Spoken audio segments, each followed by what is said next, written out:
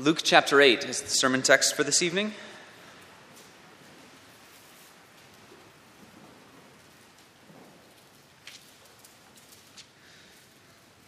That is on page 1606 if you're using the Pew Bible.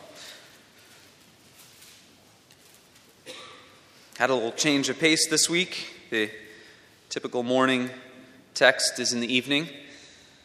We will continue here in our journey through the Gospel of Luke. It's been a blessed time, really wonderful to see Luke's ability to weave different things into his account of Jesus, and tonight is certainly no different. A very famous account here in the Gospels.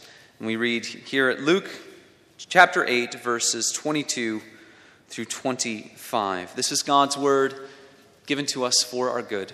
Let us give our attention to its reading. One day, Jesus said to his disciples, "Let's go over to the other side of the lake." So they got into a boat and set out. As they sailed, he fell asleep. A squall came down on the lake, so that the boat was being swamped, and they were in great danger. The disciples went and woke him, saying, "Master, Master, we're going to drown." He got up and rebuked the wind and the raging waters. The storm subsided, and all was calm. "Where is your faith?" he asked his disciples. In fear and amazement, they asked one another, "Who is this? He commands even the winds and the water, and they obey him." The grass withers and the flower fades. The word of our God endures forever.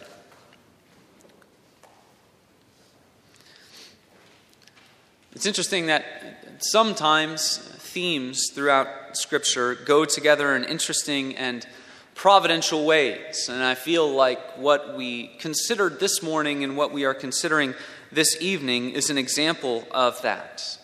There are various ways in which the wonder of this passage is increased by the wonder that is created in Psalm 90, which we considered and looked at this morning.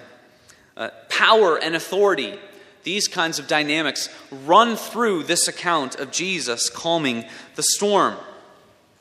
And certainly in the Psalms, as we consider human life, it is always important to keep in mind that human beings do not have authority over life itself. That was one of the reasons we considered Psalm 90 as we thought about the sixth commandment. We thought about it through the lens of God's authority over life, man's mortality and transience, and then finally the redemption of God, which shows us just how much he values human life.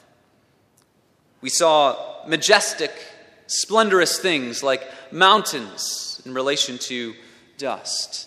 And mountains really are glorious things, aren't they? Majestic, humble. They humble us, don't they? Make us feel small. Tonight, there is a different grandeur which we must consider, the grandeur of the sea.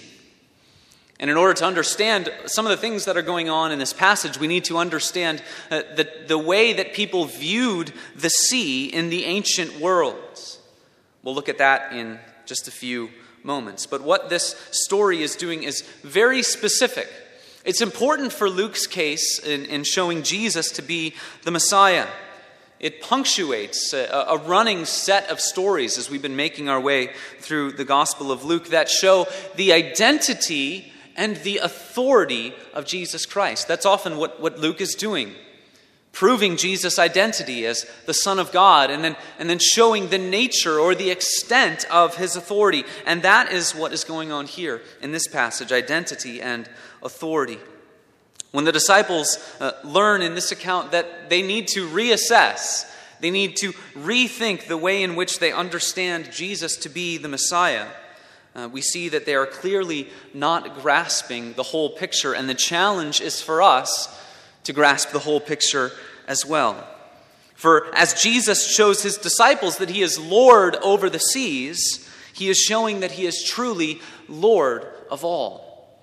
The question before us is, do we understand what that means, that Jesus is Lord of all? For us tonight, this is important as we look to our Savior, who is the Lord over the storm. He is the Lord over the storm. Let us then turn to the text here. Luke is of course, master storyteller. This passage begins with a simple declaration from Jesus. And in just a few verses, Luke has so many things to tell us. It begins, Jesus says to his disciples, let's go over to the other side of the lake. So they get into a boat and they set out. Quick geographical comment here. To go over to the other side of the lake or the Sea of Galilee would have been to go to the eastern shore. This would have been the region of Decapolis. And this is a part of Galilee that Jesus has not yet been to, as we have read our way through the Gospel of Luke. So relative to Luke's account of Jesus, this would have been the first time that he goes over to the eastern part of Galilee. But what else is going on in this story? This is certainly the most adventurous that Jesus and his disciples have been up to this point. They're crossing the Sea of Galilee. They're crossing a body of water. And it would have been a common occurrence in the stories of the heroes of the day, the stories that people told in the ancient world. You know, they didn't have TVs or movies. They couldn't veg out and binge on Netflix shows like people do a lot of times today. They would tell stories to one another. There are many stories of heroes. And in most of these stories of a hero who would be in distress, oftentimes there would be a crossing of a body of water, a common characteristic in those kinds of stories. And the reason why is because water was seen as one of the greatest embodiments of danger in the ancient world. Really an embodiment of death. Stories like Odysseus, where we see the sea as a major foe, but we also see this woven together throughout many stories in the Old Testament. Jonah prays from the belly of the whale, and he says this, and it's not so much the whale or the great fish that is his concern, but it is the sea. This is what Jonah says in chapter 2. Out of the belly of Sheol I cried, and you heard my voice. For you cast me into the deep, into the heart of the seas, and the flood surrounded me. All your waves and your billows passed over me. There would also be creation myths in the ancient religions of the people of that day. And the sea would often be a foe that would be arrayed against the gods in creation stories. Gods like Marduk would array themselves against the foe of the sea, and if victorious, a world was created. The gods of mythology had to overcome the chaos of the sea in order to create the world. The earth was thought to be brought forth out of chaotic waters. All of these things would have been present in the mind of the ancient hearer. The true story of creation, which we find in our scriptures in Genesis, is not God necessarily as a warrior against the seas. He does not have to overcome them or vanquish them as a foe, but rather it shows us that God is Lord over all the seas. He commands them. They're within the word of his power. But there is still this sense of water connected to the idea of chaos, that God needs to command and to control them with the words of his power. So with all of that in mind, it's not surprising that in this account, in the Gospel of Luke, the sea rears its ugly head against the main character, Jesus, our hero. As they set out on the boat, which this would have had to have been a fairly large boat to accompany Jesus and the 12 and maybe even a couple others. They set out on the boat and there is a huge storm, a gale wind. Our NIV translation says a squall. It's an interesting word, but it's a strong, significant storm. Thus, the most embodied thing about the grip of death, the sea, that which most symbolized death and danger, is coming against Jesus. This is becoming, in many ways, a turning point in the Gospel of Luke. It's a very important episode in this Gospel. For if this is God's man to set up his kingdom, then God would see him through. Jesus and his identity are being put to the test. His life cannot end now if he truly is the Messiah, if he's God's man for the job. Why? Because the God of Israel was a God who ruled the sea. He commanded it. He had it within his strength to command, to go here and there. He had the ability to hush the wind, to calm the waters. Thus, if Jesus is God's man, he will do just that, and he will see Jesus through. As I mentioned previously, there would have been no power of nature as great as the stormy seas, not an earthquake, not a volcano, nothing compared to the vast darkness, the all-encompassing power of the great and the dark and the stormy seas. In Psalm 18, King David describes a near-death experience, and he describes it like unto being tossed around in the waters of the sea of destruction, and says that the mighty seas are like Sheol. And yet the God of the Bible rules over the sea. And there in David's psalm, it's not as if he was nearly drowning. He's just describing a near-death experience, casting it in sea-like terms. And he says that God drew him out of many waters. It is only God who can stand against the power of the sea, who can command a force like the mighty raging wind that is coming upon Jesus. We read in Psalm 89, O Lord God of hosts, who is mighty as you are? O Lord, with your faithfulness all around you, you rule the raging of the sea. When its waves rise, you still them. And then the psalmist personifies the raging seas and calls it Rahab. You crushed Rahab like a carcass. You scattered your enemies with your mighty arm. So we're going to find out something about Jesus in this story, aren't we? The battle stage is set. If he is God's man, then God will use his power over the sea to protect him. But imagine the dissonance that would have been created in the mind of the disciples as they see the storm coming upon them in the distance. You're on a body of water, so you can see far out onto the horizon. And the storm is coming upon them. And what would the disciples have been thinking? Were we wrong about Jesus?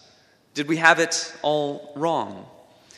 So this is not only a turning point in the Gospel of Luke, but it's also another episode in a battle that Luke has been developing for some time now. Since the temptation story of Jesus, we have seen Jesus versus the devil, or Jesus versus the forces of evil. And since then, we have seen Jesus overcome foes like demons and sin and sickness, exercising his authority against all of these things. But yet, there are many questions in the minds of the disciples, in the minds of the people who are following Jesus, around the extent of his power. How powerful really is this Jesus? His kingdom seems to advance, but his kingdom seems to advance in mysterious ways, in ways that people do not expect. Again, he's not using the means of earthly power, is he? He doesn't carry a sword. He does not have a great army with him. His kingdom advances through the humble proclamation of the word of God. That is how Jesus' kingdom increases. We have just looked at the parable of the sower. It has just happened in the Gospel of Luke, but something might not sit right with us in the parable of the sower. Why is it that the devil can come and snatch away the word of God in the parable of the sower? So for those who are hearing the Gospel of Luke, they might be thinking to themselves, who really is more powerful, Jesus or the devil? But this episode of Jesus calming the sea confirms two things in the minds of the reader, in the mind of the disciples. First, that the words that Jesus speaks can really be considered the Word of God, because we see the many ways in which the Bible weaves together. This is what God does when he speaks his word, and Jesus does exactly the same thing here. And second, we are shown just how powerful that word is. By the end of these few verses, the disciples will know what kind of force, what kind of power is behind the words of Jesus. But until Jesus acts and performs the miracle of this story, the disciples are anything but assured. It's just the opposite, in fact, as we read this story. They are actually quite convinced that they are going to die in the boat. Imagine everything that has happened up to that point, and you can understand where they're coming from, right?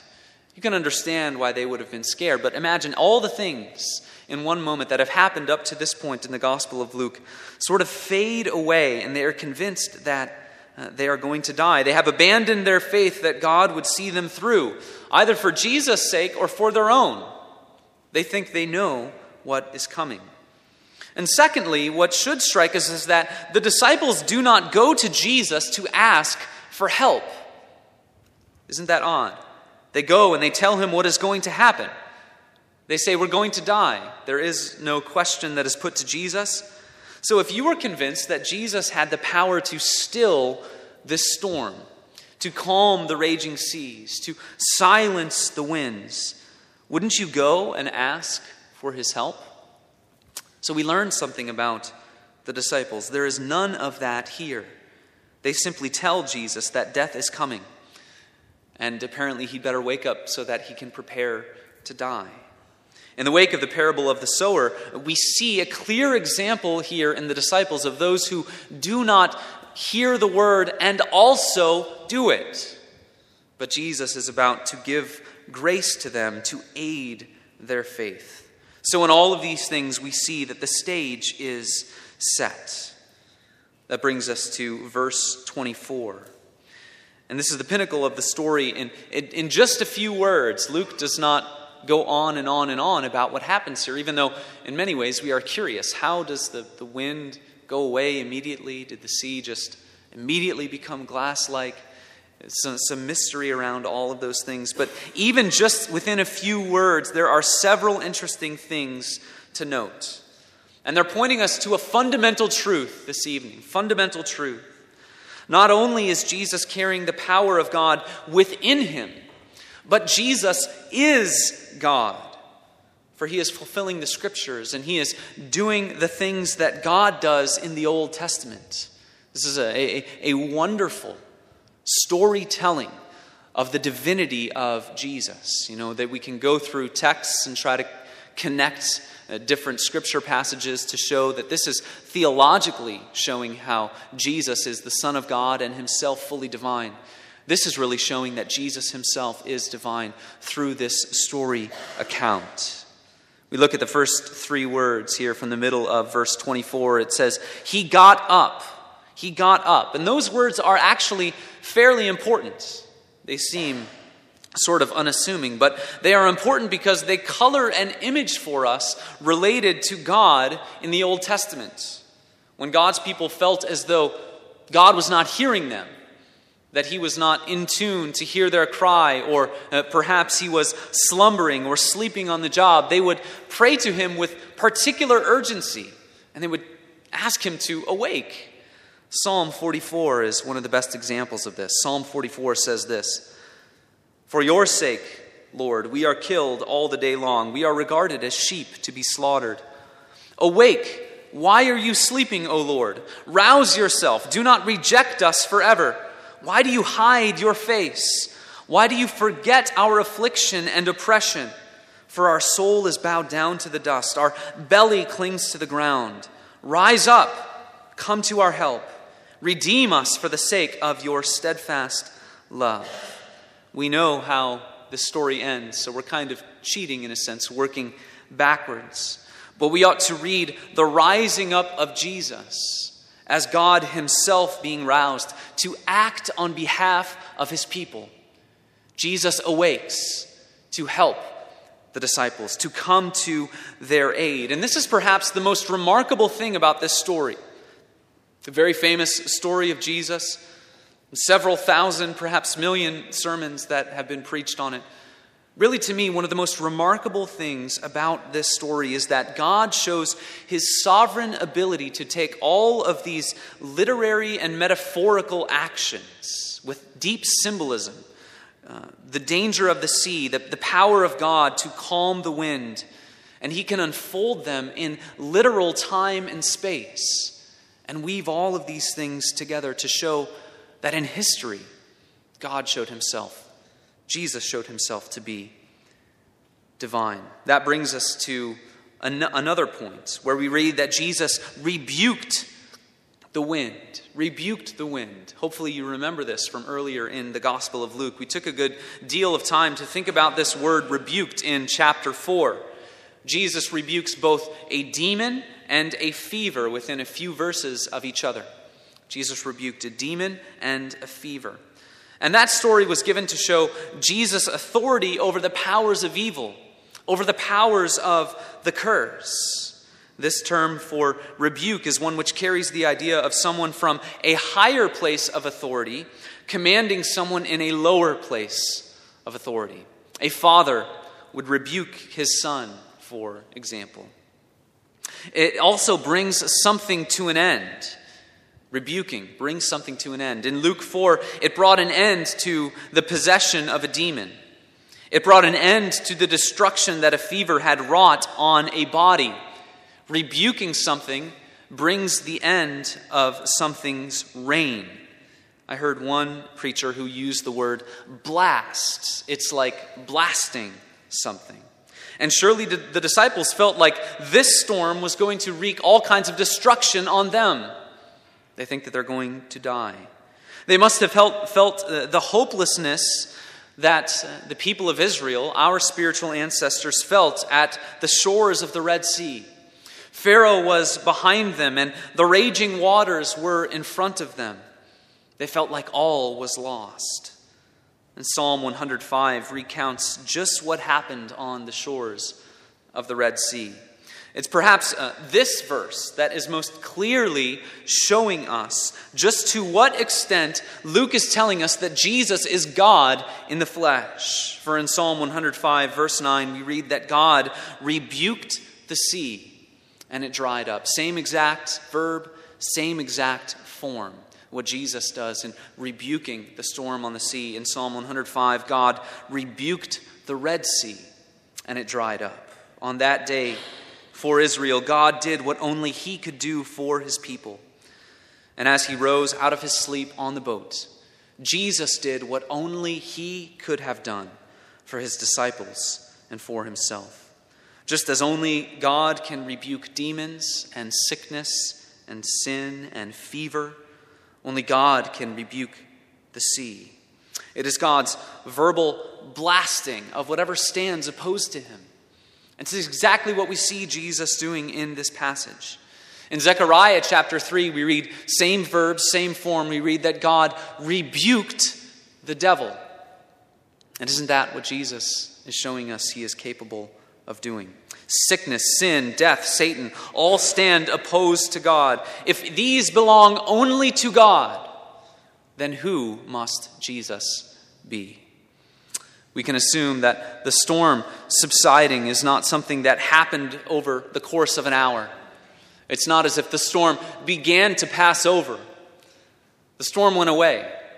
It went from raging waters to glassy sea. A smooth and calm night on the lake. The question that the disciples ask shows that they are beginning to realize just the significance of what has happened and what Jesus is showing them. And yet also we see how slow of heart they are to believe all that Jesus shows them.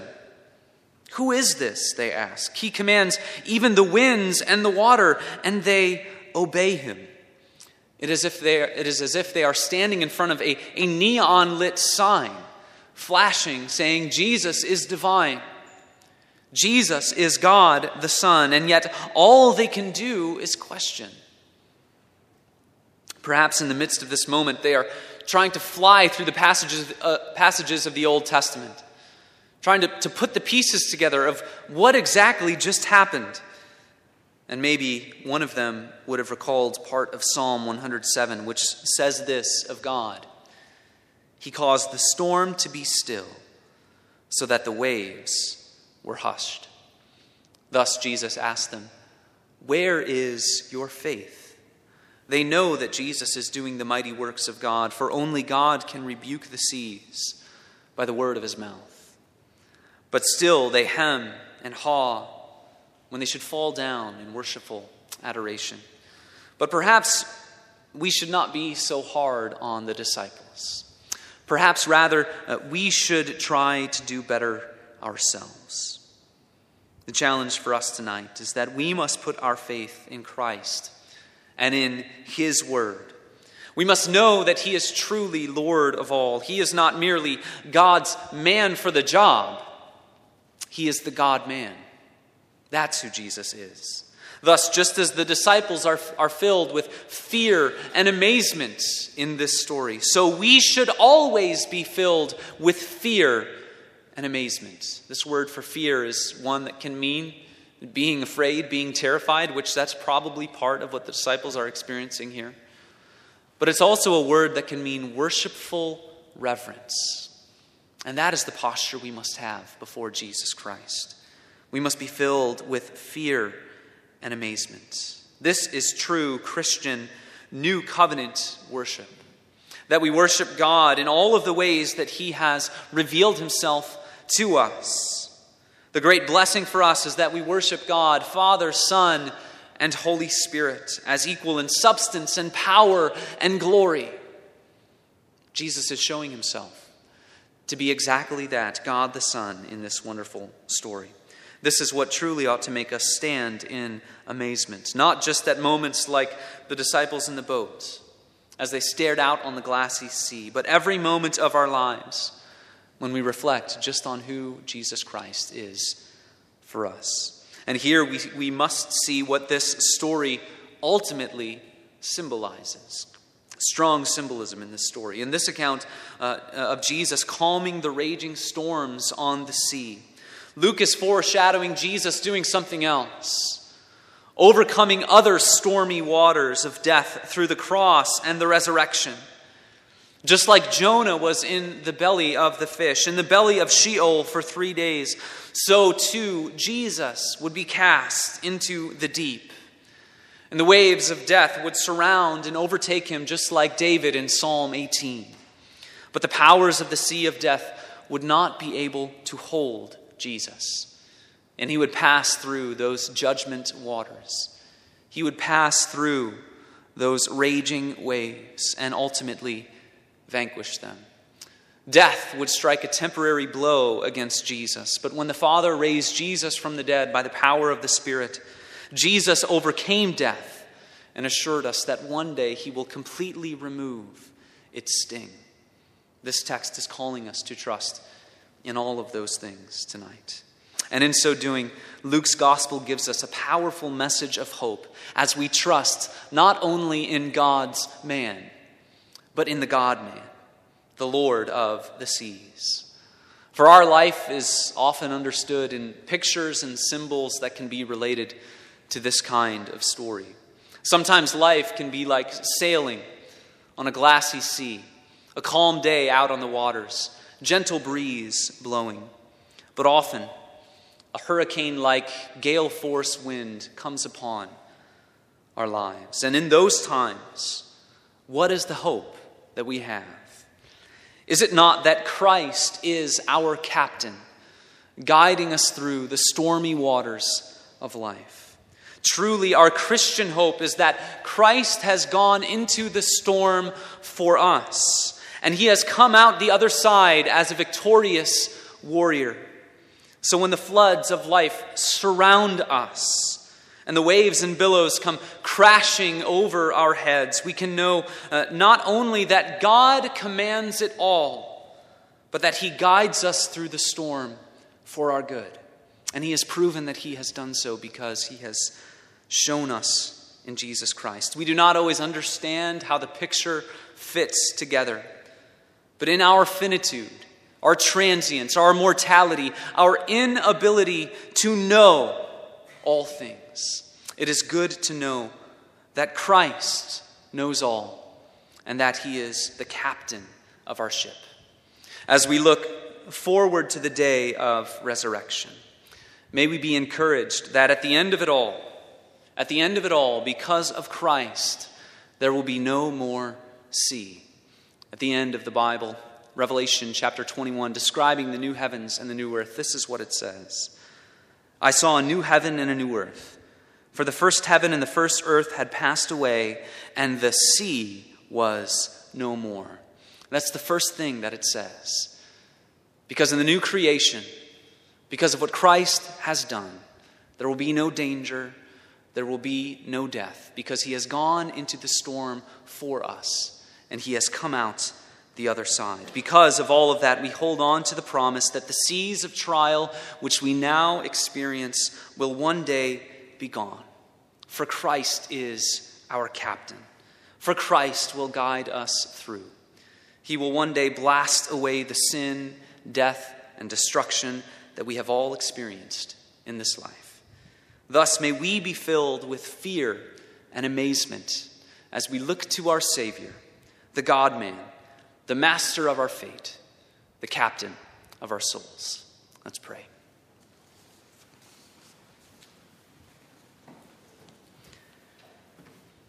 Father, then by your Spirit, strengthen us for the journey. In the storms of life, God, may we see all that Christ has done for us. You command the winds and the waves and the waters.